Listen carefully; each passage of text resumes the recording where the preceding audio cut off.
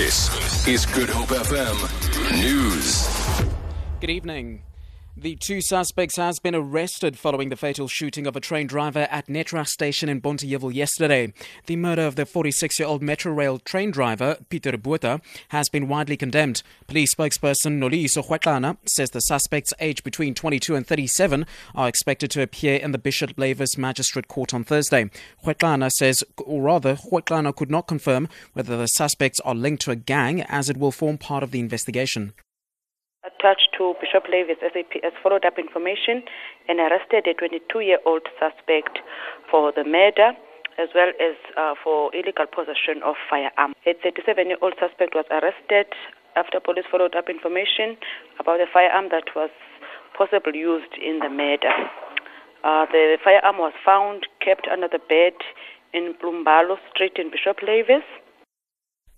The DA in the Swellendam municipality says allegations by the ANC that the party is exploiting a local heritage site for commercial gain are nothing but an attempt to score some cheap points in the area in the run-up to the local government elections.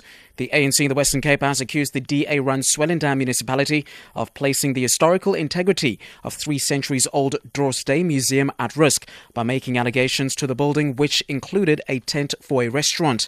DA constituency head for Swellendam, Beverly Schaefer, says the alterations the ANC is referring to have already been removed months ago after it was reported to the Western Cape Heritage Council. The allegations that any such thing is only happening now is false. Secondly, there is no tent at the moment in the museum. So these stories are actually fabricated at the moment, and they are quite old. They're more than close to a year old. The tent is not there. The Black Solidarity Action Group is planning a night vigil in Khayelitsha on the Cape Flats this evening to show solidarity with the most recent race-based killings in the United States. 2 black men were allegedly shot by white American police officers in the separate incidents last week. The 5 policemen were later killed by a black sniper in Dallas, Texas. Spokesperson for the Solidarity Group, Skosana, says the vigil will be followed by a march to the U.S. consulate tomorrow morning. It is our call to South Africans to respond to the suffering of black people as we have seen it happening in America. We invite people to join us for a night vigil tonight at number 1 Joe Modise Street at Way of Life Quilombo in Khayelitsha Mandela Park. We're meeting at 6 o'clock this evening for a night vigil. At 9 o'clock tomorrow morning, we will be assembling at the American Embassy in Tokai.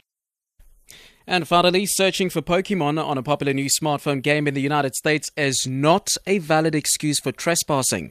That's the warning from a Central Virginia sheriff's office. Associated